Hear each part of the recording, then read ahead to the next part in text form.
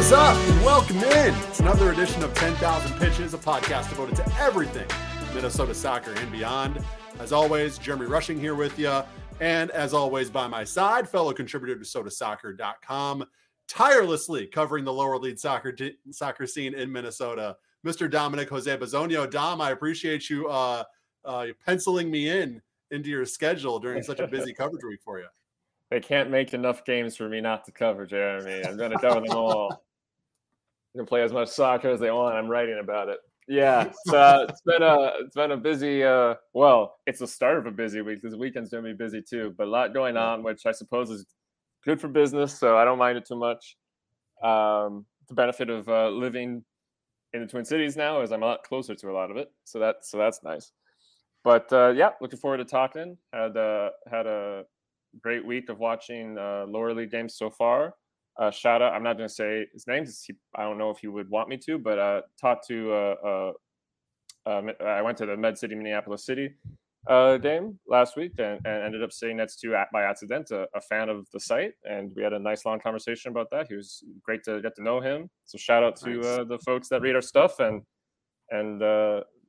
thank you to him for sharing that with me. But yeah, great to be back. Soda Soccer fans in the wild. Love to see it. And Dom, for those of you listening, that was definitely a little snide remark at me. Because during the preseason before all this started, it's like, Dom, you can cover 3 different leagues, right? That's not too much for you. And definitely feeling it this weekend with the UPSL tournaments and NPSL action obviously rolling along and things ramping up and leagues like Wapasel and the WPSL too. I mean, it's endless. It doesn't end, which is why we're here at Soda Soccer and 10,000 Pitches to help break it down and help you keep you informed as to what's happening and provided that coverage and spotlight it deserves. Before we get started, a few housekeeping items. If you haven't checked us out at SodaSoccer.com yet, please do. I can't imagine that many other websites are posting, 105 soccer stories in 110 days or whatever we've been able to do over this first, 3+ months here in action, almost 4 months, as I believe the 25th will be our 4 months since we launched, which is pretty insane. But yeah, more than 100 articles, nearly one per day during that time, all devoted to covering Minnesota soccer at all levels, from Minnesota United to the lower leagues, to the USLW League, and everything in between. So if you haven't checked us out, please do. And if you haven't supported our work, we would very much appreciate it. All of our content contributors are paid. Anybody who writes for us, anybody who jumps on a podcast, they are paid for that work. And your support definitely helps us out with that. So go ahead and hit us up, patreon.com/SodaSoccer. And we give you a little bonus content there every week too, 10K stoppage time. And this week, we will kind of go in depth on the Adrian Heath extension, the context around it, what has led to this, what it means moving forward, kind of the next steps that he and the regime need to take to sort of move the ship in the right direction. So we will be covering all of that during the 10K stoppage time segment, which you can find at patreon.com/SodaSoccer right now. But we would love for you to listen to this podcast all the way through before you add that into your queue. Also, if you haven't subscribed to this podcast, please do, because not only do you get the 10,000 Pitches podcast, you get post loons in your feed, you get any interviews that come through. We've done a few of those over the last few months as well, bonus interviews and things like that. So go hit that subscribe button if you haven't, and leave us a rating and review if you haven't as well. All right, let's jump into this, Dom. A lot of news to get to, as always. It seems like every week there's a lot of news to get to. We'll kick it off like we always do with Minnesota United.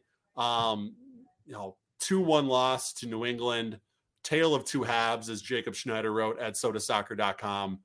This attack for the first 45 minutes looked, I think, as good as that foursome has looked all season with Amarilla, Fragapane, Reynoso, and Lod.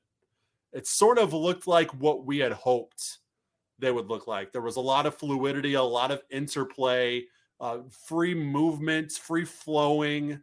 It looked natural in a way that it hadn't really looked yet this season, which is crazy to think about that on June 23rd. We're saying that. But it looked really good, and it resulted in a Mano Reynoso penalty to put United up 1-0. It was a really, really good attack. that really left defender Andrew Farrell for New England with no choice but to take Reynoso down or give up an easy goal, basically. And Reynoso easily converts the penalty to put United 1-0 in the first half. And you go into halftime feeling pretty good about where this team stands, what we've seen on the field. We were kind of hoping that maybe we would see a better cohesive product following the international break. And at least for the first 45 minutes, that seemed to come to fruition, at least in some level. Yeah, absolutely. Like you said, particularly that front four seemed, again, like you said, probably one of the better performances they've had all season. The fact that the goal they produce ends up being a penalty, it makes less headlines, but that's more down to luck than anything else. Like you said, that penalty was drawn really because they just didn't want to allow an open play, easy goal. And yeah, I mean, it was a good 45. I mean, I think it was a good 45 really from top to bottom. Yep. As I'm sure you're going to transition to, obviously the concern is that did not necessarily translate into a good second 45. But yeah, I mean, I think at least to a degree we got what we were hoping for in the sense of we saw a rejuvenated performance post international break, and we saw rejuvenated performance that included pieces that, frankly, most people, including us at times, had sort of given up on for the season. So there's certainly a silver lining in that for me. Yeah, absolutely. And then you come out of halftime, and it just almost looks like a completely different team. The roles almost flip between New England and Minnesota, because while the Loons were on the front foot, on the attack, forcing turnovers, taking advantage of really sloppy play, honestly, from New England over that first 45, New England tightened their own stuff up, right? They got their own stuff together after a pretty disappointing 45. I was watching on ESPN Plus, so I had the Revs broadcast on, and Bruce Arena was not happy after that first 45 minutes with this team's performance. So obviously, I'm sure there were some words said or maybe screamed in the Revs locker room at halftime, and they got the message because guys like Carlos Hill, Gustavo Bo, Dylan Barrero, like they stepped it up in a way that Minnesota wasn't really able to match in the second half. I think you saw a lot of individual quality, but when that individual quality is clicking for New England, that kind of comes together in a cohesive way as well. And Minnesota, I don't know if they weren't ready for it, or maybe they just don't have the quality to match a team like New England when they are clicking on all cylinders like that. But it was honestly it was disappointing from a Minnesota perspective, but it was also impressive to watch it from New England's perspective. And it started in the 53rd minute. Dylan Barrero equalizes, passing and receiving the ball at the top of the box. He slips a shot under St. Clair. You could argue all day long that St. Clair probably should have stopped this one. He lets it get under his gloves, and it sort of ricochets into the back of the net from there. St. Clair's do more than a few mistakes, or he's done enough, provided enough quality that he's earned more than a few mistakes, I should say, to counteract that. But the rare mistake from St. Clair, I don't think it's a long-term concern or an issue. This is going to happen from time to time. Even the best goalkeepers, even the best players make mistakes from time to time. But when you're a keeper, as Adrian Heath said post-game, when you make a mistake, it usually ends up in a ball in the back of the net, where if you're a midfielder and you make a mistake, or if you're a defender or attacker and you make a mistake, it doesn't necessarily mean a conceded goal. But if you make one mistake as a goalkeeper, that's usually what ends up happening. Yeah, obviously it's a very thankless position to be in. Like you said, if you do anything wrong, that pretty much means the ball's crossing the line. That second half is tough in a lot of ways. Like you said, the drop-off in Minnesota United's quality and the sharp increase in New England's quality was, it was tangible almost from the kickoff of the half. And the Loons just seemed completely unprepared for it. And when you end up, I'm not quite sure how to feel about this game yet, to a degree, only because I'm still figuring out how I feel about, the dynamics of, you feel good about that first half, but then you have to put it in the context of, but that was against a team who wasn't really in it. That 1-0 lead at halftime was against a team that had to get yelled at, and then they came back out, and when they were actually playing their level, they beat Minnesota United. So it's hard to navigate quite how to feel about the two halves of this game. I think the criticism that most people had afterwards, obviously, was just the fact that one team came out better from halftime and one team didn't. And that's both teams, even the team in the lead, should be pursuing improvement at halftime, right? Especially when it's 1-0 up on the road. It's not a huge lead or anything like that. And it reminds me, this game to a degree reminded me of the playoff game in Portland last year, where at halftime the Loons looked quite good, in a good position. And funny enough, just like you mentioned, that the halftime, the footage of Bruce Arena, at halftime of that Portland game, Gio Savarese, who is the third musketeer in the wine trio. Absolutely. You got to get him involved. We had to mention all three at some point in this podcast. I like how you tied that in. That was it's trivia night here at Soda Soccer, and I'm winning. But at the halftime of that playoff game, I recall, and his behavior was a little different because he's just a different person than Bruce Arena. But at halftime, they interviewed him, and he, in a more calm manner, but was basically saying like, "Yeah, that wasn't good enough. We got to fix some things. We'll figure it out. Second half." Yeah. And then they literally just did that right away. And that's the difference between the Portlands and the New Englands and the Seattles. That's the thing that sets those clubs apart from other teams in the league who maybe are quality but are still trying to figure out how to take that next step, a la Minnesota United. Right. They could have an absolute stinker of a first half, but you have the confidence that like they're going to figure this out. They're going to make the necessary adjustments. They're going to come out in the second half and do what they need to do to get back in this match, find a result, find a win, whatever it is. Right. You don't necessarily have that. And that's not saying they can't obtain it at some point, but you don't have that confidence yet with Minnesota United. In fact, it's almost quite the opposite, where we haven't seen Minnesota United put together a full 90 in a really long time, it seems. Yeah. Maybe since that back-to-back win streak they had against Colorado and Chicago. Where even the Colorado match, you could argue that it was really more of a second 45 than a full 90. So maybe the Chicago match is really maybe the one time this season that we've seen a full 90 from a Minnesota United team. But it's to the point where you're almost waiting for that other shoe to drop. If they play well in the first half, they get on the front foot, they score a goal. Yeah, you're feeling good, but it's a very, very cautious optimism. You're almost waiting for the other team to make the necessary adjustments or whatever it is. And unfortunately, we saw another version of that in this match against New England as Gustavo Bo seals the fate in the I believe it was the 69th minute. The Revs force a free kick outside the box, and this was just a goal where you have to tip your cap. Yeah. I like to say this, I like calling them bangers, but I also like to say this is a goal in any league when I see a goal like this. Like it's super impressive that Dane was actually able to get a finger on that. And because of that, I saw some people on Twitter like, oh, Dane should have saved that. That's another goal he shouldn't have given up. It's like, do you know what Dane, like the reaction time and the lateral speed that it takes to actually get over to the opposite corner when on a ball that's going in with that much pace and that much quality and like tucked into the corner like that nicely? Like you're not going to see a much better curling free kick in any league from that position. So the fact that Dane was actually able to get a hand on it is almost like that's a plus in his column for me in the way I look at his match.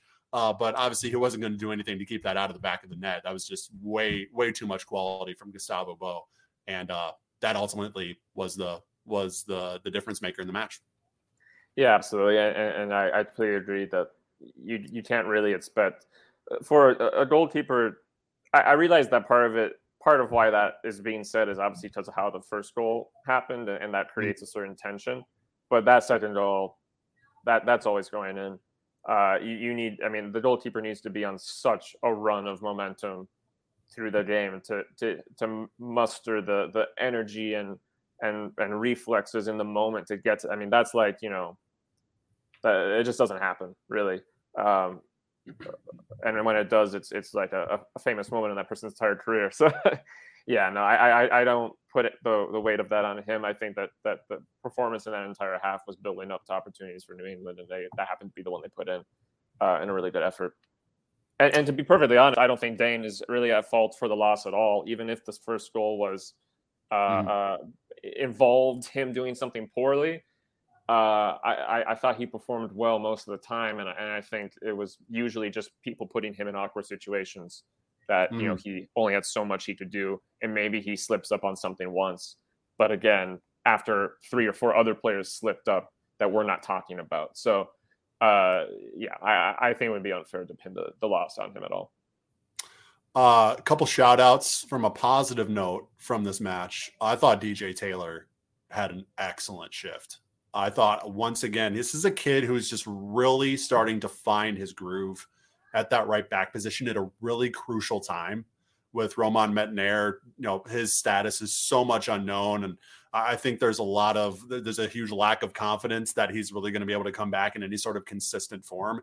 Maybe he returns, as a experienced guy in the locker room and coming off the bench maybe at certain times, but I don't think there's much confidence at all that he'll be able to get back to anywhere close to the Romain Métanire that we have come to know and really play any sort of extended period in a match due to that just re-aggravation after re-aggravation after re-aggravation, and now a new hamstring injury. Right back is I think you can still say it is a question mark for this team moving forward, but I think DJ Taylor is making that less and less of a question with each performance that he's putting in. And it's really good to see. I think this is a long time coming for DJ. It's a couple of years now where people have really been saying his name as somebody who could potentially be in the future of this club. The performances last season, and even you could argue the first month or so of this season, maybe weren't up to that standard, realistic or unrealistic, that you could say people were putting on him. But these last couple months when he has been called upon, he has played excellent at that right back position. And I hope we continue to see that moving forward, because that's a position that really needs to get solidified for this club when we're talking about their future. Yeah, absolutely. I think he's done a good enough job that I wouldn't, if I'm Minnesota United, I wouldn't be putting too much attention into any sort of short-term additional players. I think he's good enough that he puts the club in a position where, despite all the injuries with players that play right back, they don't need to go out and get another one. He's good enough to at the very least be sort of the designated guy for I think this season, and we'll see obviously how that long list of other options does in terms of various recoveries and so on. But he was impressive. I thought, just on a general viewing, I thought the biggest goose eggs in this game were laid mostly centrally defensively for Minnesota United. I don't think that Taylor really had. I mean, you lose, every defender probably has something they could have done better, but I don't think that he was particularly the problem in any of the situations. Yeah, the center back position is one that is, I think, really become a concern. Obviously, the lack of goals is always at the forefront of what people look at as an issue for this Minnesota United team. But I think something that might be flying a little bit under the radar, but maybe in recent performances is becoming less and less under the radar, is the play in the central defense, specifically on that left side with Bakaye Dibassy. This is a guy who early in this season looked excellent. He was played left back, left center back, but kind of opposite of DJ Taylor as he's moved further into the season. He's had a few man of the match performances in this season, but his run of form recently has not been good. Michael Boxall has still been good, but I think his form has definitely taken a step down, as you would expect it to, given his age and kind of where he's at in his career. So that's something I think that needs to get addressed moving forward, and we'll kind of touch on that when we talk about the Kervin Arriaga, or not, excuse me, Kervin Arriaga. When we talk about the Adrien Hunou situation and what that could mean for designated player spots moving forward for Minnesota United. We'll touch on that in just a little bit. But yeah, I mean, the center back position is a concern. I think who's going to play the number 8 position moving forward is a concern. I don't think Will Trapp is a long-term solution there. You could argue Franco Fragapane's performances on the left wing is not something that instills long-term confidence that he's a winger on this team, which is really disappointing, because that is a position that you thought was an absolute lock for the next few years for Minnesota United, is Franco on the left, because of what he was able to put in last year. He's just not doing that this year. So there are holes that we weren't really expecting to have on this club. Is that contributing to the lack of goals? Is that contributing to the lack of performances? I'm sure it is. How much are the tactics, playing into the lack of performances? I'm sure that number is not 0. I don't think it's 100, but I don't think it's 0. Right. So it's just there are some issues that need to be figured out. And I think that transitions nicely into our next topic. And that is what came out today. Adrian Heath has signed. He signed it at the beginning of the season. So it was before the season even started. I don't know if he would be signing it now had he not signed it before. But it is a 2-year extension through 2024 for Heath. Not really a surprise. As we talked about on this podcast, we understand through the interviews that Dr. Bill McGuire has done, playoff consistency is almost paramount to how he judges success for this club. If you can make the playoffs consistently, that's going to be appealing to future players. It's obviously going to keep fans around. It's going to help keep selling merch. It's going to keep bringing in casuals. It's going to do all the things that you kind of want to do from a business standpoint. And also, obviously, it's good from an on-field standpoint to make the playoffs consistently. Now, you can argue whether or not this team has plateaued in over the last couple of years. But at that same coin, 3 straight years in the playoffs, from what we know about how that barometer of success is judged, to me, I was not surprised when the news finally came out that 2-year extension had been reached. Yeah, I was not surprised either. And we're going to talk more about this here and then more in the extra time. I was not surprised. I also am not super positive about the news, to be perfectly honest. Like you pointed out, this contract was not signed today or this week. It was signed long ago. That being said, there's an irony to signing a coach because of his playoff consistency right before the season where he might not make them again. And I'm curious what the thought process was about doing it, about getting that done when they got it done. I'm curious if they needed to get that signed then, or if they could have been a little more patient. Simply because the way things have played out, I think, has raised plenty of questions, and the optics of doing this now are not great. I know it seemed like part of the timing of it also had to do with negotiations with the rest of the coaching staff. So I know that might have been, to a degree out of their hands in terms of optics, but the way it laid itself out did not do them a lot of favors. But maybe we'll talk more in detail in extra time. I am not a huge fan of giving Heath after this season, and arguably after things that were already happening before this season. I'm not a huge fan of giving him that much more time. I think that it's a little bit of rewarding someone in a way. Usually you only get rewarded when you do a lot better than he's done. But at the same time, I think part of the problem in terms of how people view this is it was great the way you put it there. Bill McGuire sees making the playoffs as success. And so if making the playoffs is how you measure success, then Adrian Heath is very successful. If you measure success by doing anything with making the playoffs other than one time, silverware,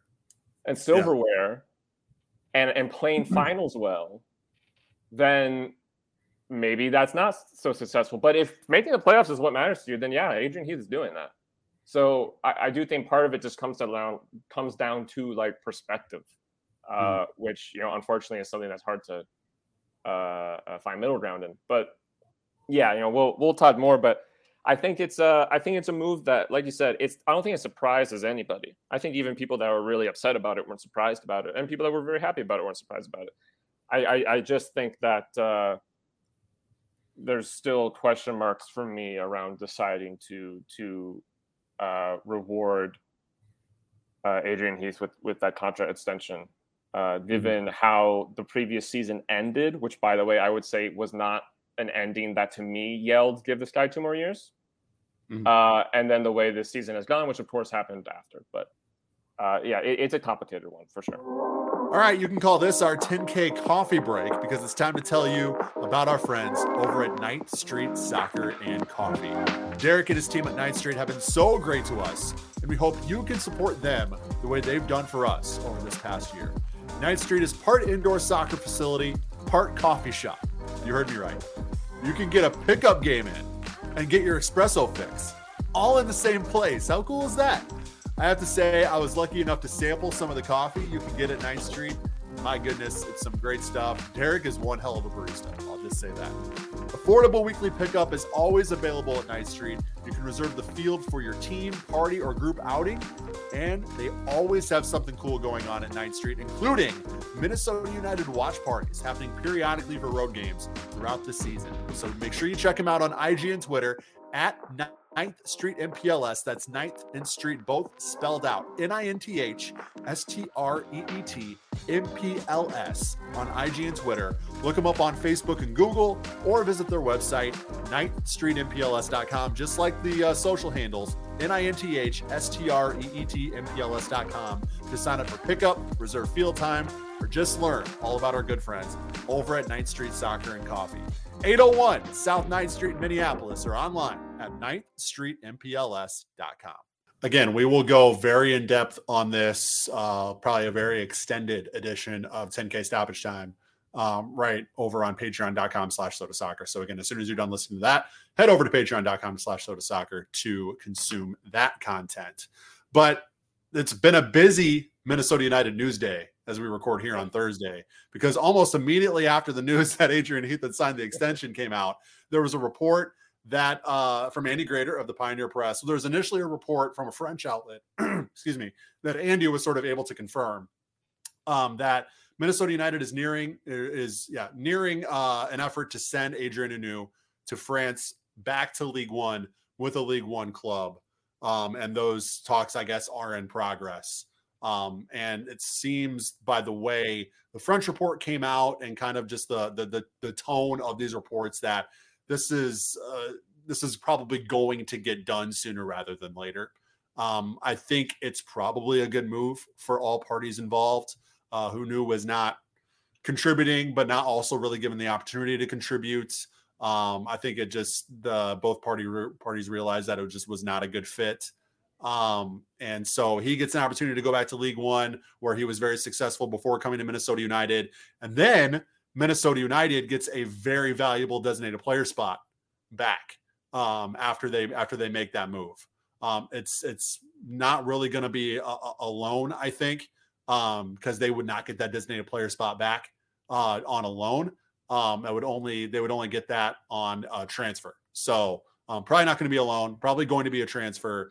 And when you factor that in with Luis Amaria's contract structure, which was laid out ahead of the season, and for all intents and purposes, I believe that he was only a DP for this first season on his contract, for this first year on his contract. That means you have the potential of having two designated player spots available. Depending on the timeline of this Hunou move, they could have that available for the summer transfer window, or, if it takes a little while, or they decide not to pursue anything this summer, it could be in the offseason as well. But when you're also talking about the future of Adrian Heath as the manager, it also helps when you have that potential there of who you could bring in on the roster with those two designated player spots as well. Yeah, absolutely. I mean, I couldn't agree more with sort of the first thing you say, which is that at this point, it's better for everybody if Adrien Hunou is just not on this team anymore. There's been slight progress in the sense that he has played a little bit here and there, but clearly the team is not, or the coaches rather, are not interested in putting him as a starter or even as a long-term substitute. He hasn't necessarily made that much of the chances he's gotten outside of the Open Cup a little bit. So at a certain point, you're taking up that DP spot. You gotta move on. You gotta figure something out. Mm-hmm. Interesting that there's a club in the first division of France that wants him, given his form. But clearly, I mean, obviously that's where he's from, and folks there know him and probably feel they can get something better out of him. Mm-hmm. And yeah, I think you've to agree. You said it here. I think I saw you say something on Twitter as well. This creates a DP spot that could potentially be very useful, up front maybe, but also in the middle of the pitch or defensively. Yeah. There's a lot of areas that Minnesota United could use new pieces in. So it certainly would allow Heath and the team to have something to work with, to build some new momentum, some new thinking going into the second half of the season, which the team desperately needs. I said at the beginning, you echoed it, that this is a good move for all parties involved. It leaves a sour taste in my mouth how this Adrien Hunou saga is ending, because I firmly believe, and I will die on this hill, that he should have been the match day one starter up top for Minnesota United this season. I think he put in a good enough performance last season that many people trashed. I do, for no reason, and from my vantage point, he wasn't spectacular, but he also was not bad, and especially relative to striker form that we have seen basically through in Minnesota United's entire MLS tenure post Christian Ramirez. He was actually relatively good last season up top for Minnesota. And not only was he good, more importantly, the attack was doing well as a whole. You're scoring 2-3 goals per match consistently with that front four of Hunou, Fragapane, Reynoso, and Lod. It was working. Maybe he wasn't putting in the greatest, he wasn't running up the stats on his own, but that attack was working. It had fluidity. It had consistency.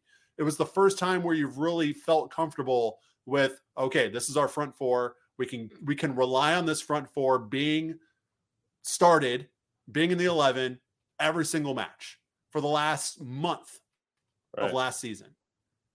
Before that, Minnesota United was in a position where they needed, I wouldn't say a miracle run, but they needed a really, really good run at the end of the season in order to have a chance to make the playoffs. They did that largely due to the play of that front four, which had Adrien Hunou up top. Yeah. I don't understand. I get that maybe on paper in a vacuum, Luis Amarilla might be a better single striker formation option in a 4-2-3-1. I get that. But I think you missed an opportunity to continue that fluidity and that continuity and that consistency. You weren't going to find it with him playing 7 minutes a match. I don't understand. We talked about this, Rob and I, on the Talking Flock podcast in a Forward Madison context. And I'm going to echo it here. I don't understand when you're chasing a goal what an 80th plus minute substitution does for you. Right. But that's when we saw Adrien Hunou come on. Right. You're not putting him in a position to succeed. You're not putting the team in a position to succeed when you're utilizing him in that way. And so that really just it leaves a sour taste in my mouth. It leaves a lot of what ifs in my mind. And it's unfortunate, but it is what it is, and we are where we are. Yeah, I mean, I agree with everything you say, and I think, not to drift back to the previous topic, and we'll talk more on it later, but I think that is a looming a question mark that's loomed over this team and its entire MLS existence. I think this is one of the latest chapters of it. I think people still have questions dating back to 2017 about the way this team has signed players and then treated those players as assets. I mean, you can go back to that first season. The Minnesota United took two forwards on loan and then played them once in the last game of the season. Jose Leighton and Brandon Allen, who both came in with some hype. Brandon Allen was doing very well in the USL Championship. Leighton was less known, but he was doing well in Costa Rica. That's 2017. That's way back in the day. Mm-hmm. And that concept of bringing players in, bringing pieces in, not being sure what to do with them, not being sure how to use them, losing faith in them, and then kind of forgetting them, kind of just has floated around this team a lot. And, I think people already know where this is going, but I think questions get raised about the decisions being made from a scouting point of view, from a management point of view, when you just constantly have that going on. This is an example, to your point. I don't think this was a Demidov thing where Unu didn't deserve to play and they just signed him and then went, oh, oops, we shouldn't have signed this guy. I think Unu was very good, but they treated him kind of like Demidov from 2017, where as soon as they decided that they weren't quite happy with his performances, they kind of acted like he didn't exist. Yep. And I don't quite know the rationale for that. Especially when Unu was a DP, which Demidov wasn't. And Unu was actually quite good at times and scored goals and did his job. So yeah, it's a weird one. That being said, like we both already said, I think if it was going to just be that way the rest of the time he was here, you might as well just move him somewhere. Yeah, absolutely. He can have his career back. The team can have that spot back. And unfortunately, we have to move on. So. Yeah, it's money that you've spent, unfortunately, but with him, it'll be money off the books that you can use. So again, I mean, it's unfortunate, but it looks like Adrien Hunou is on the way out for Minnesota United. That's it for Minnesota United news. Again, full conversation on the Adrian Heath contract extension over on patreon.com/SotaSoccer for this week's episode of 10K Stoppage Time. But now we transition to the lower league, and we will start in USL League 2, where one Minnesota team is sort of doing pretty well for themselves, actually getting themselves within striking distance of a USL League 2 playoff spot, while another is sort of continuing their 2022 struggles. But we will start with St. Croix, who lost 3-0 to Des Moines, played that match in Hudson, Wisconsin at Hudson High School, but then went on the road for their little Canadian trip and started that off with a 2-1 win at Manitoba. So that's a big win for St. Croix. It's their second win of the year. But with 2 wins and 2 draws, they are sitting on 8 points right now in the standings. And they are within striking distance of Peoria, who is sitting at 12 points. And the Deep North Division, if I'm not mistaken, if I'm reading the website right, at USL League 2, will get 2 bids into the USL League 2 playoffs. So that second spot, while Des Moines Menace is miles ahead of everybody else on 22 points, there still is something to fight for there for St. Croix. Just kind of go through the goals and the big moments of these matches in that 2-1 win over Manitoba specifically. They kicked it off. They got off on the front foot with a second-minute goal from Darley Florivi. And that really set the tone. Manitoba was able to equalize over the course of the match, but then Telvin Va, who has been huge for the St. Croix attack all season long, netted the winner in the 88th minute. Nice far post shot from him that ended up in the back of the net. And that is a big win for St. Croix, kind of, again, picks them back up into a potential playoff spot, which is crazy to think about in their first year that they have a chance to do that. And then they finished their Canadian tour tonight, if you're listening on Friday, with a match at Thunder Bay. And Thunder Bay is actually the team they're currently tied for third with as well on points. So a big match for the standings and a big match for St. Croix to keep their playoff hopes alive. Yeah, absolutely. It's really great to see, like you said, in their first year, which is, usually a tough one for any team, no matter the size of the organization. Great to see them performing at a high level and getting results, which is very, very tough to get at this level.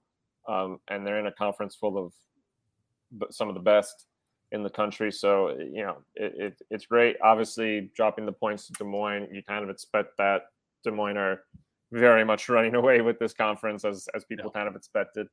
But yeah, I mean, if St. Croix can even just stay in that race for third or second, even if it doesn't end in playoff soccer, I think that's a huge accomplishment for them.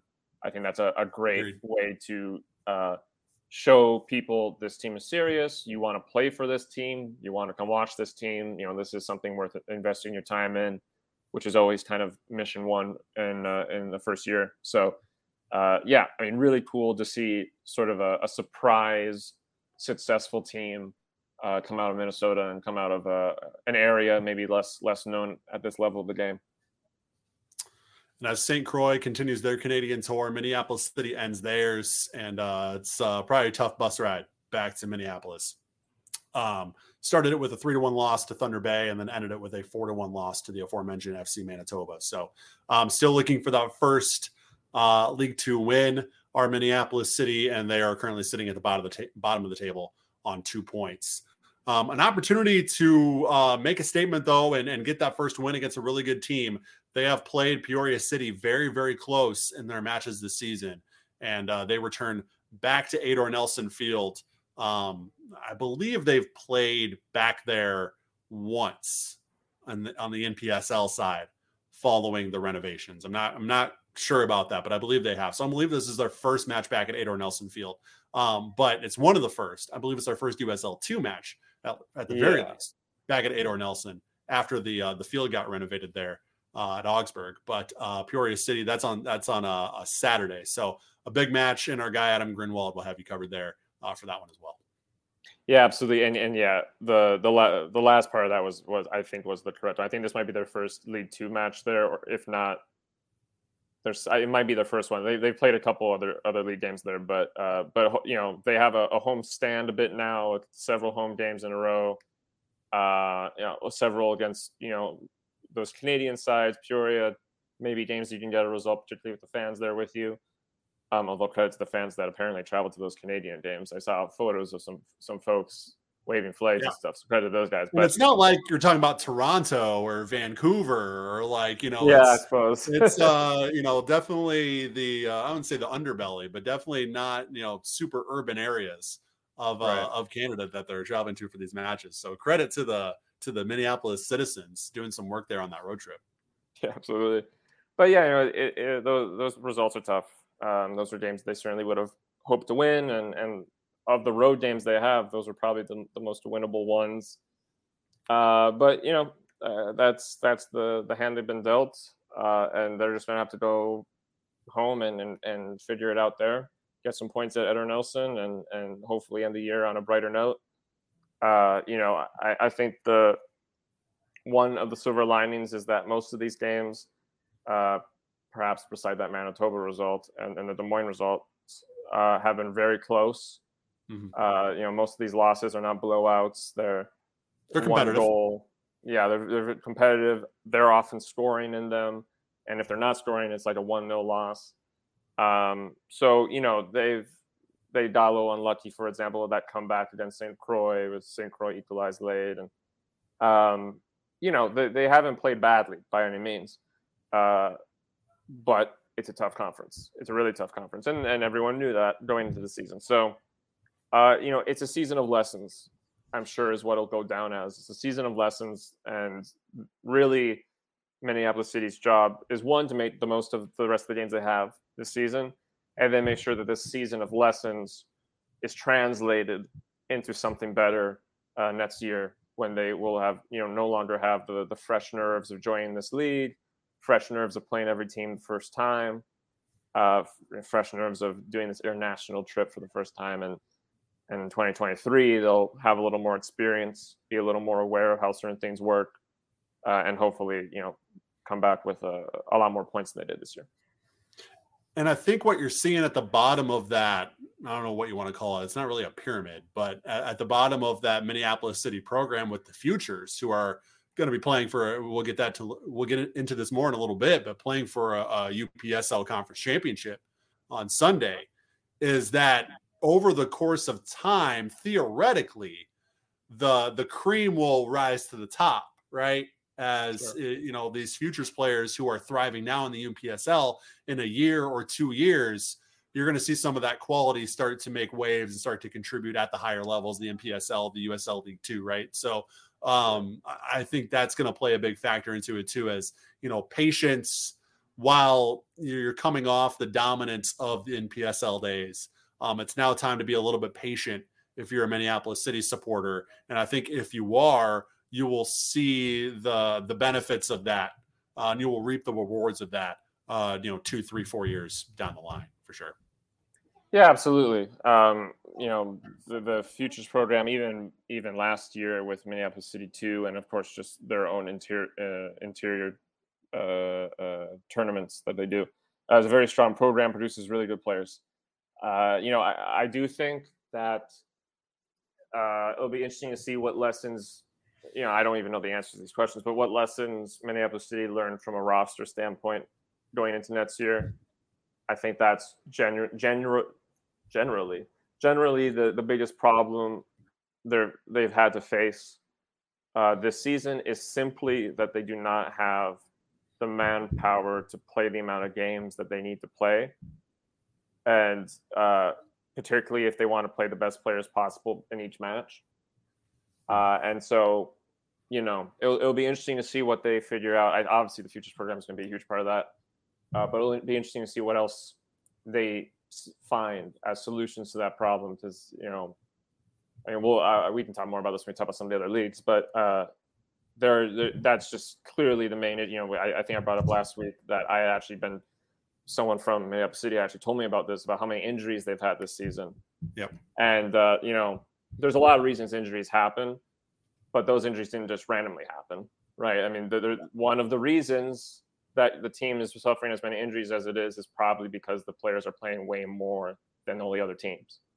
Mm-hmm. And so there's maybe less consistency in that play, right? I mean, you might be playing 3 times in a week and not playing for a week. And, there's not necessarily that cadence that you maybe get if you stick to one season, one schedule. You're playing with different people, these different games, different coaches, different places, different teams. More travel if you're on the League Two, if you're on the USL 2 side, which more time on a bus could, potentially cause that, right? So. And it's probably extra hard when the day before you had to travel to North Dakota or whatever. So, that's the situation that they're faced with. But if any organization at this level is going to figure out something, it's probably going to be them. So I'm sure next year that they will be back better than ever. But that's what they're faced with. That being said, this homestand they have in USL League 2, very possible they get some good results there. Especially being home consistently, not having to worry so much about that travel, like you mentioned. I think it's totally possible they end up, finding a couple of wins before the season is done, and maybe making the numbers a little better before this inaugural USL League 2 season for them is over. Yeah, and ending things on a high note, and coming out of it with some positive affirmations moving forward for sure. Speaking of positive affirmations. Let's transition to the W League. Minnesota Aurora, getting a lot of those. It was their 3rd straight win over Chicago City on Friday, 3-1, the final. And the aggregate score for those 3 matches, Dom, 10 goals for, 2 against. Pretty good 3-match run against Chicago City. This win was on the road. Chicago did score early and took a lead into the second half. It was the first time that Aurora had trailed all season. But in the 68th minute, Mariah Wynn earns a penalty after getting taken down in the box. And it was the captain, Kenzie Langdock, who stepped up and buried the PK to knot the match. And then late on, Wynn would head a rebound in the direction of Jenna Zabilic, and she would bury the winner. So and then they would score again to make it 3-1. So 3-1 win over Chicago. And then on Sunday, we're talking 88 degrees at kickoff, still nearly 5,000 at TCO Stadium on Father's Day. It was in the 19th where Kelsey Kafusi forced a turnover at midfield, found Maya Hansen. Her shot deflected off a Call Valley defender and into the back of the net for the opener. And then later, Minnesota would double the lead on a nice turnaround goal from Kat Rapp, and 2-0 would be the final. So another great weekend, becoming a common theme, 2 more wins, just that much closer to achieving their goal of making the USLW League playoffs. But what I like about the Aurora team, I think the most, is the contribution that they're getting from so many different players. I have to imagine it might be frustrating a bit for some of the players who aren't getting as much playing time as they might want to. But when you see the quality that's on the pitch and the number of contributors that you're seeing, both starting and coming off the bench, it's hard not, when you're Coach Nicole Lukic, it's really hard not to keep going with that formula, because you have your own goals in mind too. You want to win, you want to make the playoffs, you want to continue to get 3 points and continue to sort of move forward from a league success perspective. So interesting how Aurora is navigating all that, managing all that, but on the field they're getting the job done time in and time out. Yeah, absolutely. I mean, the run they've managed to put together this season is amongst the best I've seen in lower elite soccer really ever, in my time, Mhm. which has mostly been spent following lower league soccer. So, Yep. yeah, I mean, it's immensely impressive, and like you said, all the more impressive because this is not one of those teams that's just kind of getting pushed along by one or two big players. Mhm. They just have such a solid group. Very well may end up finishing their regular season undefeated, and assuming it seems pretty secure that they'll probably make the playoffs at this point. And if they I do, I don't mean, know, Dom. They're well on their way, but I will yeah, say that it's not necessarily a runaway just yet, especially, and we'll get to Green Bay in a minute, sure. but there's 2 6 pointers. So there's a 12-point weekend Yeah. on tap when you're talking about Minnesota and Green Bay next weekend to finish off the regular season. So I wouldn't That's a say fair they've point. secured their spot. They're well on their way. I mean, if they hold serve, obviously they will do just that, but Right. I wouldn't necessarily call it yet. No, and that's fair. That's fair. Green Bay obviously still have work they can do to change things up. If Minnesota Aurora are able to keep up what they've been doing and make the playoffs, I wouldn't want to play them. Yeah. If I'm of any of the other teams making the playoffs, I would consider them that team no one wants to play. Even let's say they lose one of the games they have left, even just in general, the quality that they've been able to put together this season, yeah, I would not have to. I would not want to rather be in charge of dealing with that. Mhm. And a quick violin play to the Chicago City players because I can only imagine that sucks to have to play the same team 3 times and lose each one. That's Mhm. rough. But that's what unfortunately, those 3 games in a row were against clearly a really really strong team. Yeah. So yeah, I mean, again, immensely impressed with what Minnesota Aurora put together this season. Obviously, there's more to come, but uh, they've left me a pretty fervent believer in what that organization is able to put on the pitch. Yeah, they're backing it up. I think we talked about that last week, how there was so much hype around this team and the branding was there, the marketing was there, the community support was there, but there was still that question mark. How will this Right, team look on the pitch? Right? right. Will it back it up? We know the turnout's going to be great for that first match. Will they put a product on the field to, help maintain that support?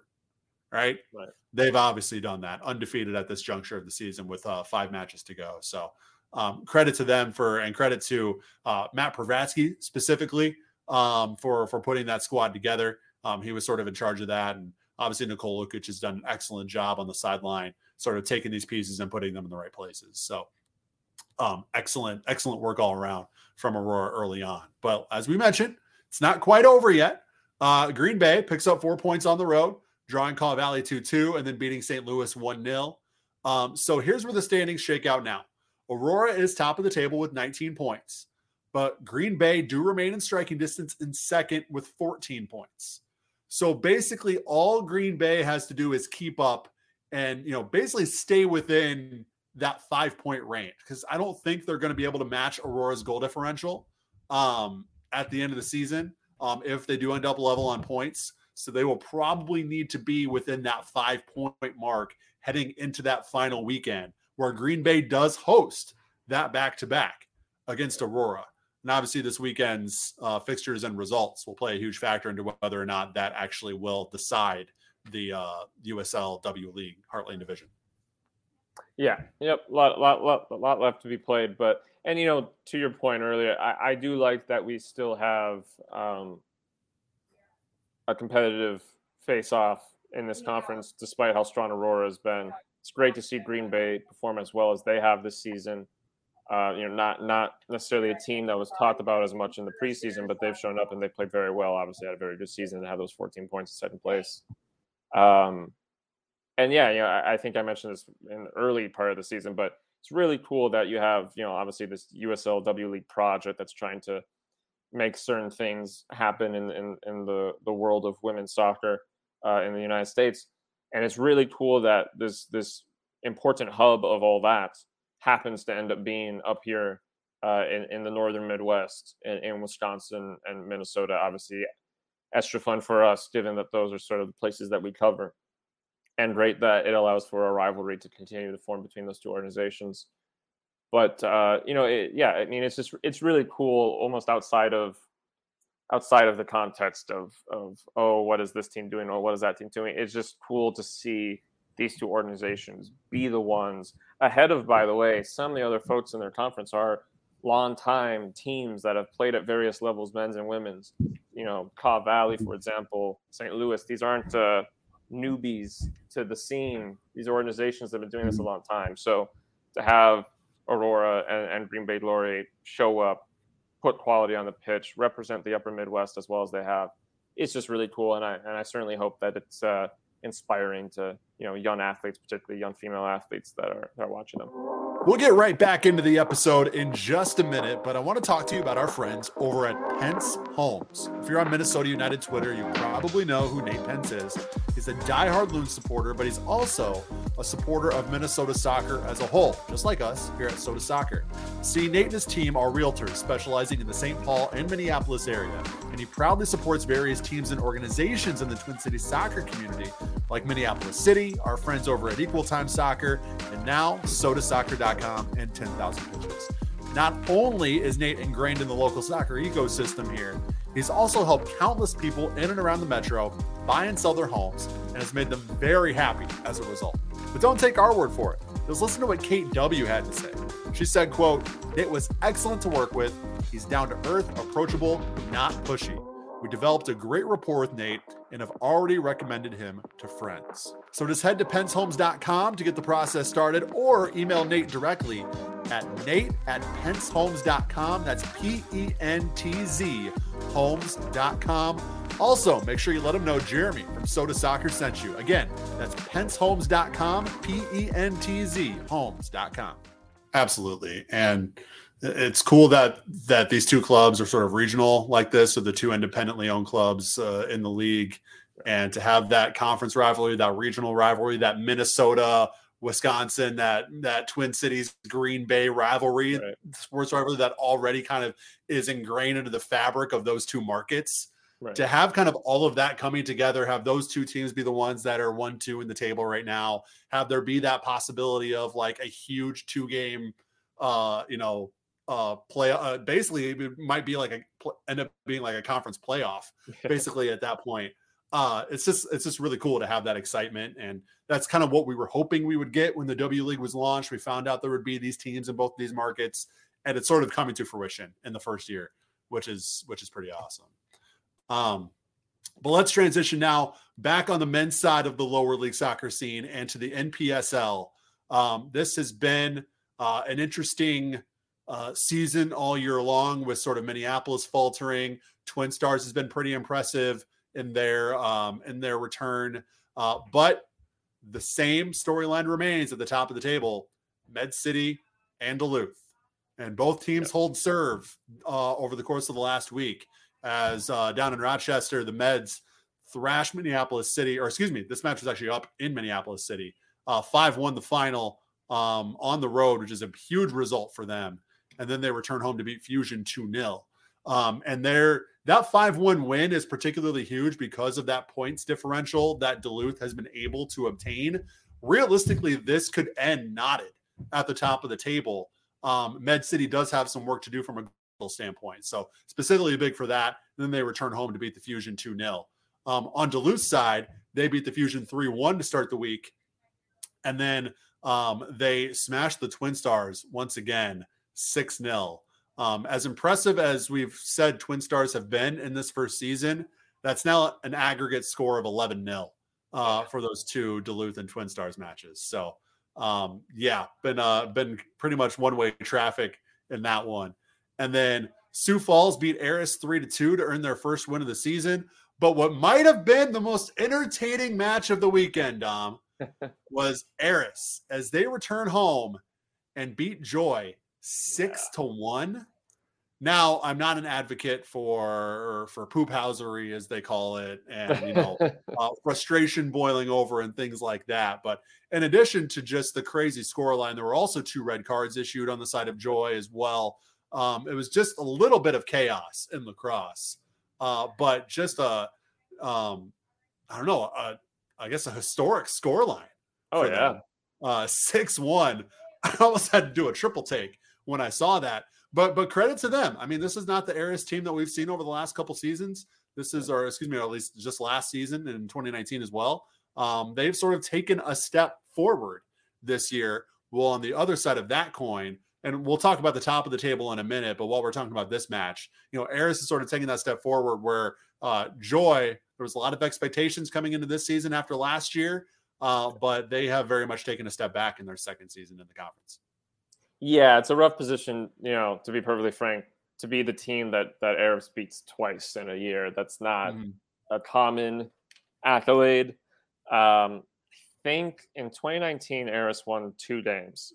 They got 6 points and won 2 games. I think they beat the Fusion in both of those games, if I remember correctly. So it's not the first time that's happened, but this is definitely the first time Aris has scored 6 goals in an NPSL North game. That has definitely not happened before. So in that sense, yeah, it's a historic result for them.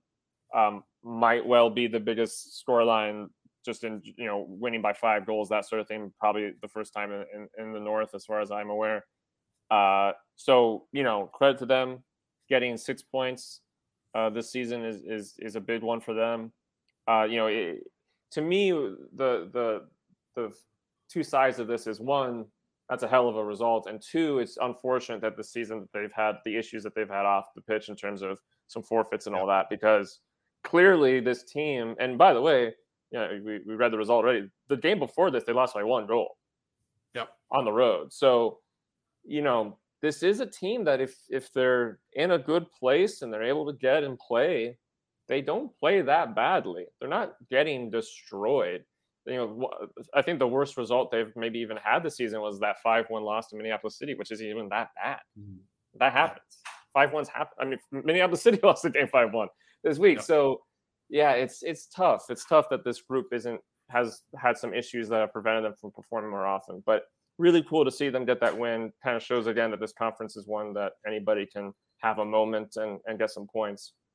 And yeah, for Joy, the drop off is quite tangible at this point.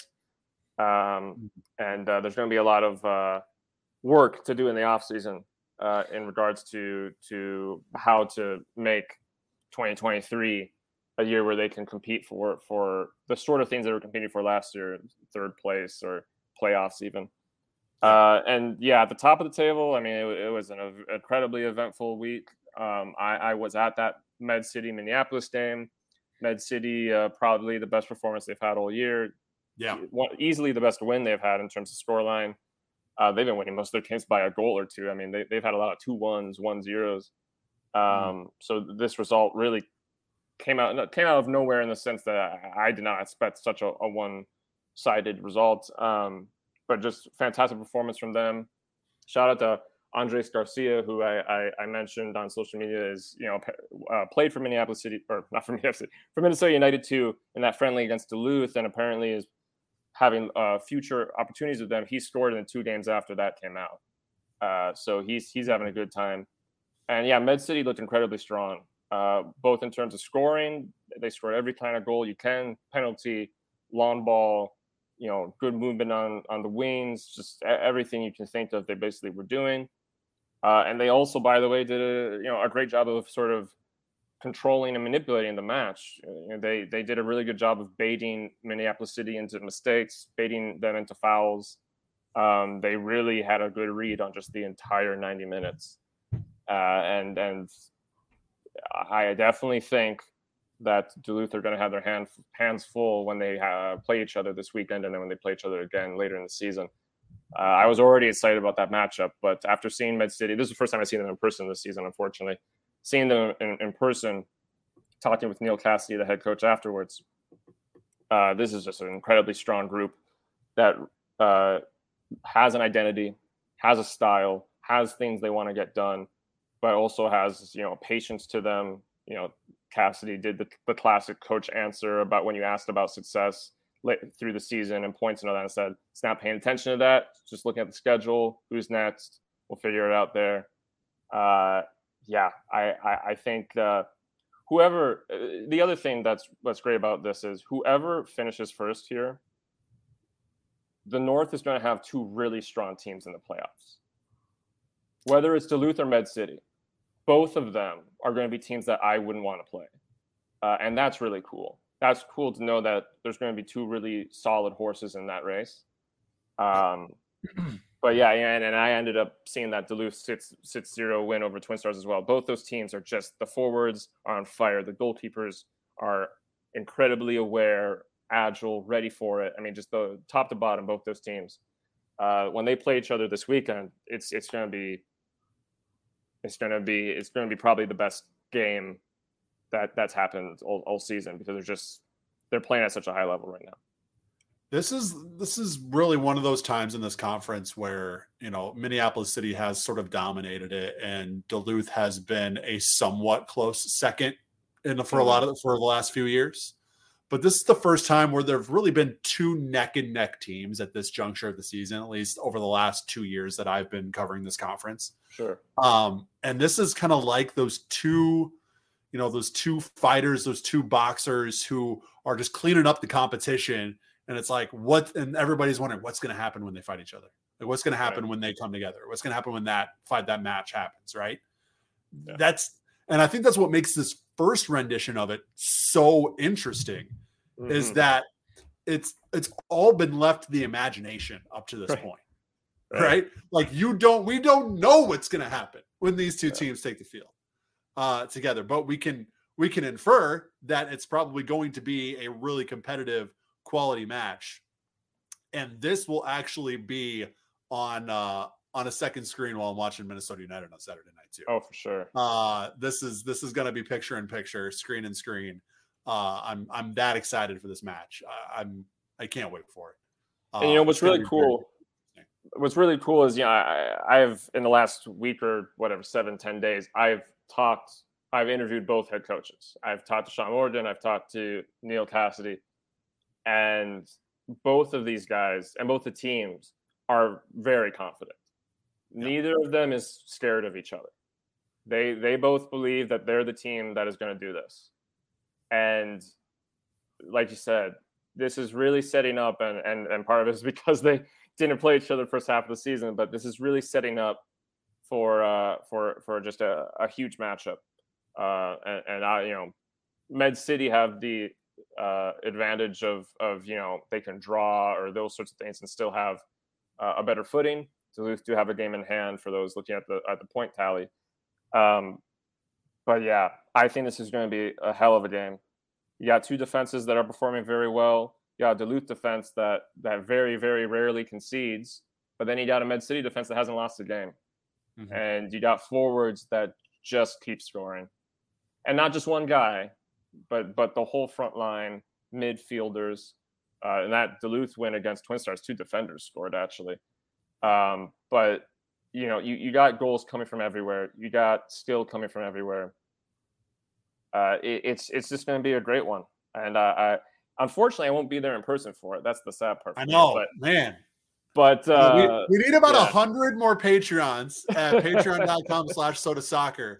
If we get that between now and Saturday, maybe we can get enough to send Dom down to Rochester for that. Yeah. So it's going to be a great one. For those that are, if we have any listeners that are in Rochester or near Rochester, I highly suggest going to this game. And if you end up, being in the Duluth area for the return match, I highly suggest going to that too. I'm sure that will be a great one too. Just these are the two guys right now. These are the two teams that are really, really pulling it off. And finally getting to see them play, it's going to obviously impact the table hugely, but I think it's going to genuinely be a really, really interesting matchup. But yeah, even though I'll end up watching it digitally, I'm still going to end up being pretty engrossed in it. I just have a feeling it's going to be a really, really exciting match. Yeah, no doubt. And you have to imagine there's going to be a huge Duluth contingent that makes the trip down to Rochester. Maybe they can pick you up on the way, Dom, and drop you off on the way back. Maybe that's how you can get there. Maybe we can work that in. But Yeah, it's going to be a lot of fun. It's going to be fireworks. If you are either not planning to watch Minnesota United or you want to watch Loons, but you have a second screen available, I would highly, highly recommend throwing this one on, because this is what lower league soccer is all about. Two great teams, two great fan bases, two great programs coming together. That atmosphere is going to be amazing. And Med City does a great online stream as well. So it's going to be a quality viewing experience if you're watching from home as well. Yeah, absolutely. And it's fun. It would be fun no matter who was playing these levels and in this position, but it's always fun when you got, these are two teams that have been in the conference since it started. They got history together. I mean, Sean Morgan's literally played against Med City. Neil Cassidy's been head coach for a while. Sean Morgan, obviously 2 years. These are teams that have played. There is history. Some of the players have played each other before. There is that connection, and certainly when Minneapolis City have that too when they're performing at a high level. It's great to see that sort of narrative play out, and just really exciting, really exciting. And so this weekend's matches, aside from Med City and Duluth, Minneapolis City hosts Joy Athletic. Aris will host Dakota Fusion, looking for another big win. Dakota Fusion, we were talking about how big of a week, opportunity this was for them. They were somewhat in striking distance, a couple 6-pointers for them on the week. But obviously you're playing the cream of the crop in the conference. So 2 close losses as well, 2-0 and 3-1. So obviously Dakota weren't able to sort of solidify their positioning at the upper top of the conference table, but put in really 2 good formidable performances. And coming off that Aris loss, this actually Fusion Aris match is a sneaky match to watch out for. 2 teams that have actually been in pretty good form over the course of the season. And then Twin Stars host Sioux Falls as well. Twin Stars in Minneapolis City sitting on 13 points, 11 points back of Duluth. Duluth has that game in hand as well. So they would need a lot to go right to climb back into that top 2 picture. It really, really feels like it's going to be Duluth and Med City, but they are not mathematically out of the equation just yet. But moving over to the UPSL. So we'll start with last week's regular season finales. Vlora got the result they needed, 3-1 win over Austin Villa. So they secured that top spot in the conference tournament with that regular season top of the table title finish, if you will. So the 2 semifinals were played on Wednesday. It was Vlora blanking Dakota Young Stars 3-0. But the match of the weekend, I thought this was going to be a barn burner, and it absolutely was. Minneapolis City Futures and FC Minneapolis, and it was the Futures winning on penalties, 4-3. I was looking at this match particularly, Dom, and I was like, there's really nothing in this. Like, there's really nothing that necessarily separates these 2 clubs from a quality standpoint. It was that 2-3 matchup in the table. When you would just look at the way the clubs are built too, it's like it was really, really hard for me to pick a winner in this one. So it's no surprise to me that it was knotted. It was knotted after 90, and they needed to go to PKs to settle it. Yeah, absolutely. And apparently it was hard for them to choose too. It was 1-1 at full time, and then I believe it was 2-2 after added extra time, and obviously then the PKs. And yeah, really close matchup. Shows. I think what it shows for City, other than obviously winning, is a lot of character and maturity out of a young group, which is really cool. Often teams built like that, where you would maybe bet against playing against a slightly older squad in that sort of matchup, where you got to go to PKs, you got to play that 120 minutes, that sort of thing. But they figured it out. They got the win, and now for all the ups and downs they've had this season, they have had a good season. They are undefeated. They simply did not get as many points as Vlora, and now they're 1 game away from making all that irrelevant and grabbing that final win. So I think Vlora Minneapolis City Futures, that final on Sunday is going to be a really fun game. 2 really high performing sides. Vlora is a really interesting group. Got a lot of different players. local guys, obviously the sort of college crowd that often rosters are made of, but they also got like Pablo Campos on their team, who's just like popping in goals now and then. And yes, I mean that Pablo Campos, the one that played for Minnesota United, not just a guy named after him. So like they just got this interesting roster that's just kind of doing its thing and finding wins. And I think it's going to be a really interesting matchup. I have every plan to be there for that game. And I very much look forward to it. I think it's going to be a great capping point for this whole UPSL season, which has just been a really interesting competitive year. This is also a matchup of the last two conference champions as well, which is interesting. Obviously, it was Minneapolis City 2, not necessarily the Futures last year, and then Valora won in 2019. Actually, the only two recent conference champions in this conference's history. So it's just sort of that, again, that coming together, that fate, if you will, that it's Minneapolis City and Valora. I think, personally, I was disappointed that we didn't get this last year. When we were looking at the UPSL Midwest West ahead of the 2021 season, I was like, man, it's gonna be a dogfight between Valora and Minneapolis City 2 at the top of that table. I think it wasn't necessarily the case. Valora took a step back, and City 2 sort of ended up running away with that conference championship. But now you get these two sort of at similar levels at the top of their game. Obviously, Valora has re-solidified themselves as the class of the conference, but Minneapolis City has that defending championship crown still there until somebody takes it off. So it's going to be very, very interesting on Sunday. Another match I will be keeping a very close eye on as well. It's a very exciting weekend of lower league soccer. Like when it can be a grind when you get early to mid-June and you're like, man, there's so many matches, so many leagues, like nothing, there's nothing super meaningful going on, right? It's the middle of the regular season, right? But then like you get to this moment and you're like, okay, this legitimately, like, this is high quality stuff. This is lower league soccer at its best when you're talking about Med City and Duluth on the NPSL side, big regular season matchup there between 1 and 2, and obviously the UPSL conference playoff final between Valora and Minneapolis City. These are the weekends that you sort of live for when you're a lower league soccer fan and you're covering it at the breadth that we cover it at. It's weekends like these that make it all worth it. Yeah, absolutely. I mean, like you said, the season would be a bit of a slog. The players and the coaches all feel that way as well. They've had to play a lot of games, and actually that popped in my memory that one of the things that impressed me about that Duluth Twin Stars win was that Duluth actually rotated a ton of guys out. The two guys that scored the 3 goals in the diffusion game the round before didn't even come into like the 70th minute. They rotated out a lot of guys, but and a lot of teams are having to do that now because they've just played like 2 games a week for the last 3-4 weeks. But yeah, I mean, this is what it's all for. You get to this point, Valora, Minneapolis City. It's cool that you have. It's not necessarily a formal rivalry, but you got 2 teams from the Twin Cities area.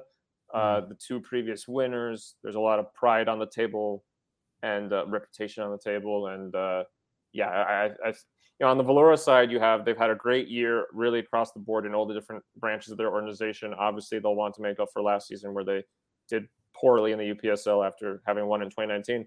From a City perspective, there's everything to play for here, because to be perfectly frank, it's they're not winning the championships in the other 2 leagues they're in right now. This is their opportunity to get something. This is it. Absolutely. And if you win this game, for all the ups and downs that they've had with this, this experiment they're doing with this multi-league system, and there's certainly been a share of ups and downs. If you get this trophy, you get into the next layer of playoffs as well. If you get that that's a validation. That's a way to say, hey, look, we know that aspects of this didn't go super well this year, but we still have something clearly to work with here, and it was enough to get us silverware, even with some of the tough losses, some of the tough road trips. So I think both sides have everything to play for here.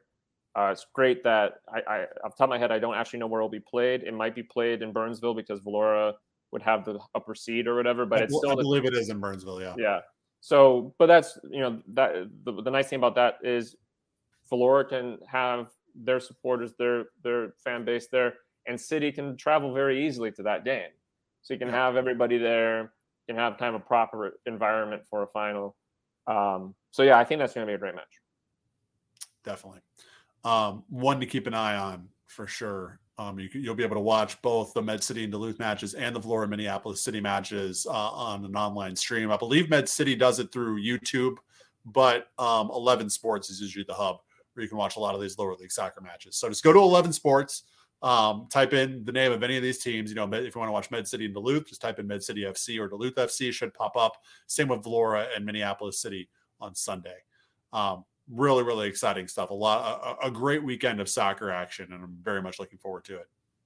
On the women's side of the WPSL, it's still Minnesota Thunder at the top of the table, 18 points from 7 matches.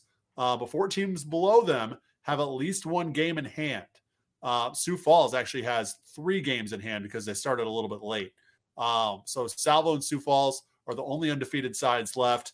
Minnesota Thunder did falter. That's how you get the 18 points in 7 matches. Dakota Fusion pick up their first point of the season in a draw with new club Manitou, who now have 2 points on the year.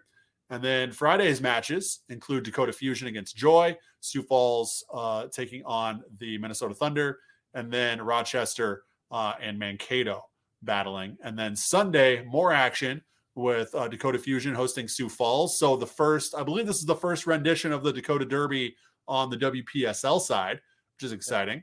Maplebrook hosting Mankato, Manitou against Joy, and then Rochester and Salvo on Sunday. So you have Minnesota Thunder there, but it's hard to know where these teams truly are because of the games in hand. Obviously, Thunder have been impressive. So have Sioux Falls. So have Salvo. So it's at this point maybe looking like a 3-horse race, but it's also tough to tell because not everybody's played the same amount of matches.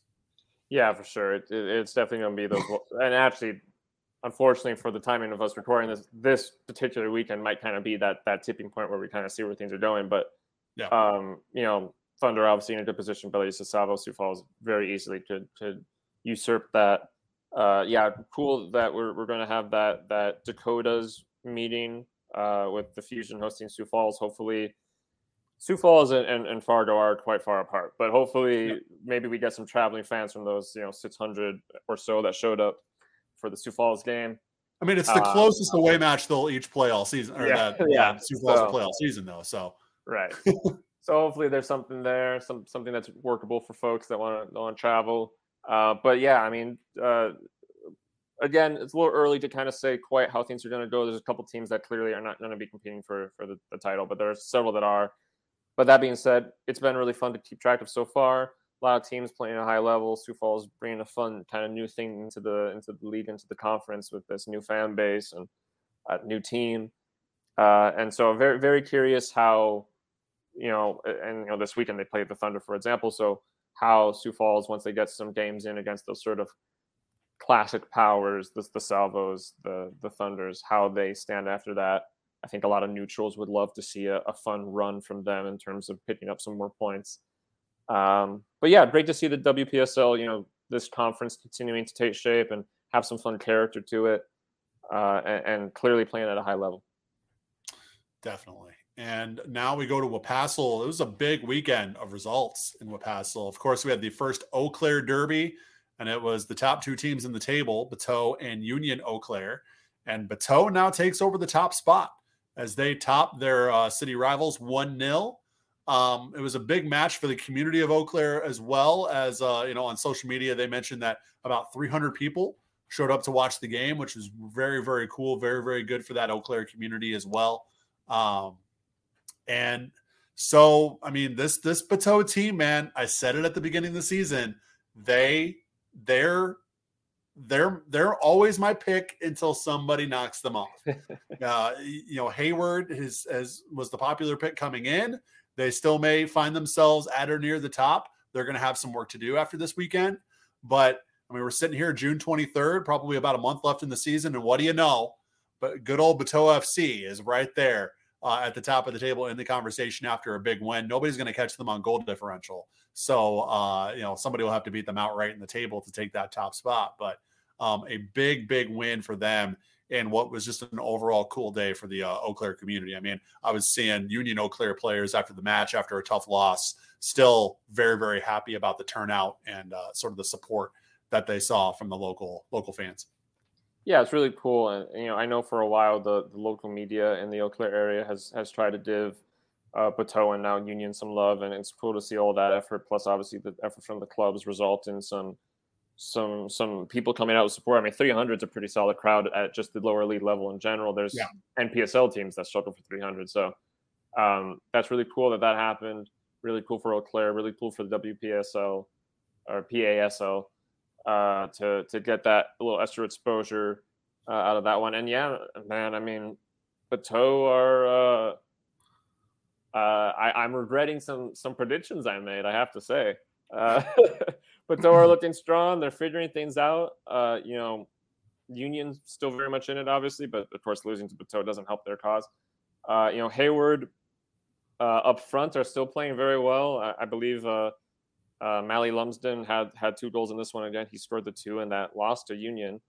But defensively, they're letting in a lot of goals, and they gave Lobos that win on this weekend that actually puts Lobos in a pretty decent position in terms of trying to compete for the title. But the season's going very interestingly.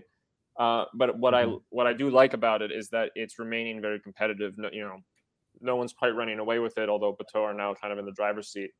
There's been surprises, there's been shocks, there's been questions, there's been a lot going on, and that's great to see. That's what you want to see. That's what keeps this level entertaining. So congratulations to Bateau on that win, that first win in this this new derby. But not a lot of season left to play, but certainly some time left in the season.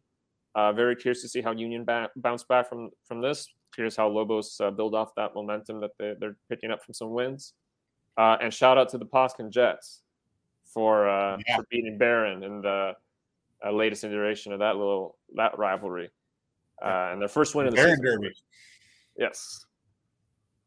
Yeah. So you mentioned the Lobos win. That is a huge win, and this has been an impressive season for them as well. I mean, everybody, at least in the preseason polls and things like that, were very much riding Lobos off after they were picked, I believe, to win the league in the preseason last year, and they faltered a little bit. I believe ended up 3rd. But I still thought they were a solid club. I thought it was weird that they were sort of being written off, and they now find themselves within striking distance, have leapfrog Hayward, as you mentioned, for that 3rd spot. So if Bateau or Union Eau Claire falter, Lobos is now that team there who could capitalize on that. So very interesting that it's maybe turning into a 4-horse race in Wapassel as we get down to the nitty gritty here. Final quarter pole of the season, if you will. So that's going to be interesting to keep an eye on. Dom, we're bringing back a new segment on the podcast. Top 4. Now, we did top 4 a little while back, and each week top 4 was a new topic, and we would talk about that topic. It got very, very hard for us to think of new topics each week. I'm not going to lie. Yeah.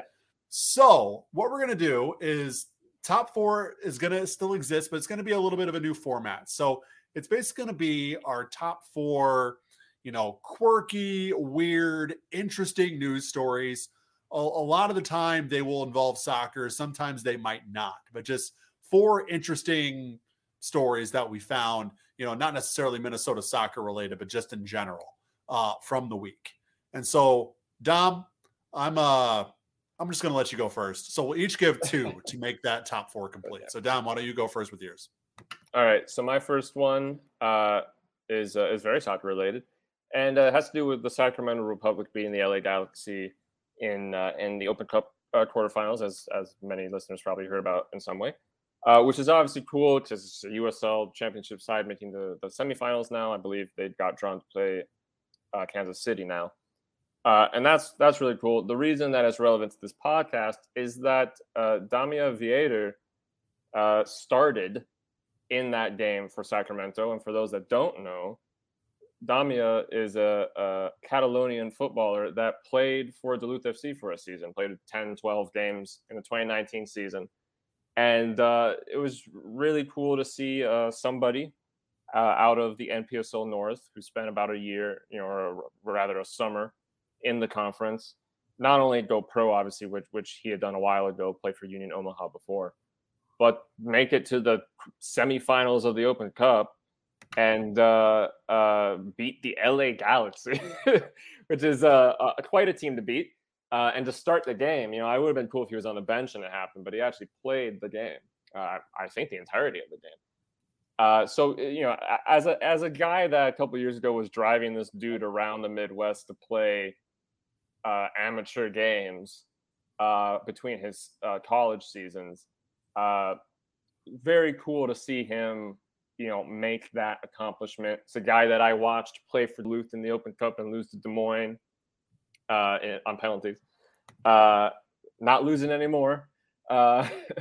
So just, again, really cool to see someone with attention to the NPSL North make it. No, not just make it, but really thrive at the professional level. I know there's been in the USL League One crowd before this move to Sacramento, there was talk about him being MLS bound, and we'll see if that happens. But again, just a congratulations to him and to the Sacramento Republic. Very cool to see a not MLS team make it as far as they have, and they're one game away from a spot in the final, which would obviously be historic if it happens. Do you want me to do my second one as well? We can alternate. I think we can alternate. I think we can do that format. So my first one is in the soccer sphere.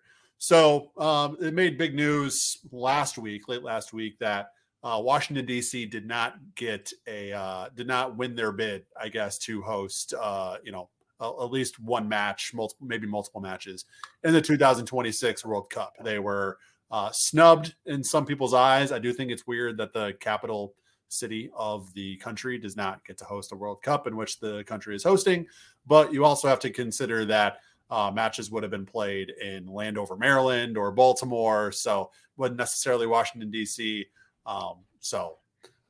It is what it is. But in lieu of hosting the 2026 World Cup, they'll be hosting the much more esteemed 2023 MLS All-Star Game at Audi Field. Obviously, the 2022 version will be in St. Paul in August. So congratulations to DC. One step back, 4 steps forward, as the 2023 MLS All-Star Game will be making its way to the capital city. Yes, truly the biggest game in world football. So it is. On the date that it's played, it will be the biggest game in world football because literally no other games will be happening at the time. That should be the new branding, really. On the day you come to this game, this will be the biggest soccer game being played. Being played in the world on this particular world, probably. Absolutely. But obviously that's cool that they got. Although it's evidence that you don't have to be a high-performing team to earn the MLS All-Star Game, which I think is a myth that a lot of people believe in. Because they're second to bottom in the East right now. Congrats to DC on that. My second one is one more Minnesota player connection, which is just a Minnesotan footballer that's been doing well and is a little bit off the radar because of moving away from Forward Madison. That's Michael Vane, who obviously when he was playing in Madison, being nearby, a little more in the headlines. He's moved to the Columbus Crew 2 and MLS Next Pro, and he's doing very well there. He's made about 10 appearances. He got his first assist a little bit ago, and the Columbus Crew 2 are top of MLS Next Pro. They're top of their conference, which is the East, and they're also mathematically the best performing team in the league currently. And the other cool thing is he's doing that alongside former Mingo, Noah Fusen, who has 6 goals this season, 3 in the last 3 matches, and has actually had some opportunities to potentially move up to that MLS roster. Obviously, the Columbus Crew in MLS, and something that I think a lot of people hope maybe happens to Michael Vane at some point.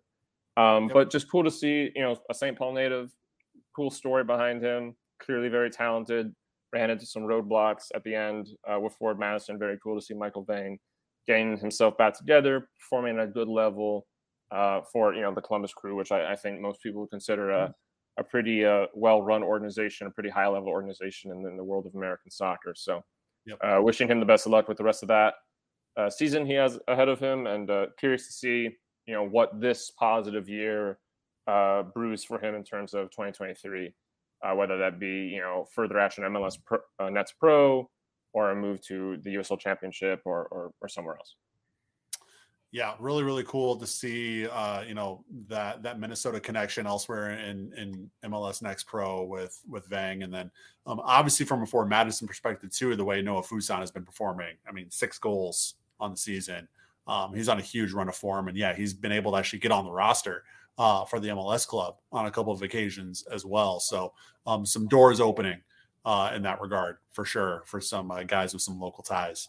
My second one actually is going to be on the women's side. We did not mention this during our Minnesota Aurora segment, but I thought it'd be cool to throw in here. So today, as we're recording, is the 50th anniversary of the signing of Title IX, which of course, limited the sanctions and restrictions and discrimination of women being able to compete in sports. And created some equality between men's and women's sports as well. And on the 50th anniversary, CBS News here in Minnesota, WCCO, actually interviewed Minnesota Aurora president Andrea Yoke, which is cool in its own right. Obviously, Minnesota Aurora is doing great things for women, not only women's soccer, but women's sports, casting a new spotlight on that, a greater spotlight on that here in the Twin Cities area specifically, but also showing nationwide what can be done. To market and grow women's soccer as well in local markets, which is really cool. So it's a really, really good interview. It's on the CBS Minnesota and WCCO YouTube channels if you want to go check those out as well. Just really awesome. And the other cool thing about this is actually this video has sort of been picked up by national outlets.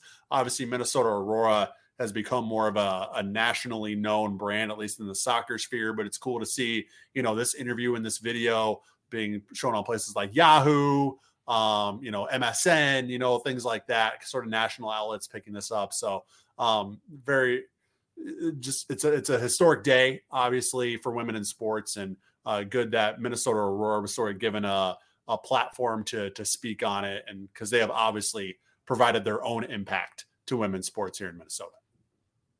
Yeah, very cool. Obviously a very important day in just the history of sports. And yeah, we were even talking about when in their league form and all that, but just really cool to see Minnesota Aurora stepping up to the expectations they created in terms of how they're being a force in women's soccer. And hopefully that just continues to develop and blossom years to come. All right. So now this is where we will bid you adieu on the normal podcast. If you head over to patreon.com/SodaSoccer right now, you'll be able to hear Dom and I's conversation on 10K Stoppage Time, where we go in depth on the Adrian Heath 2-year extension for Minnesota United. You'll get our thoughts, our opinions, all the context surrounding it right now. So head over there, patreon.com/SodaSoccer. As far as this 10,000 Pitches podcast, we will catch you next week. Have a great weekend.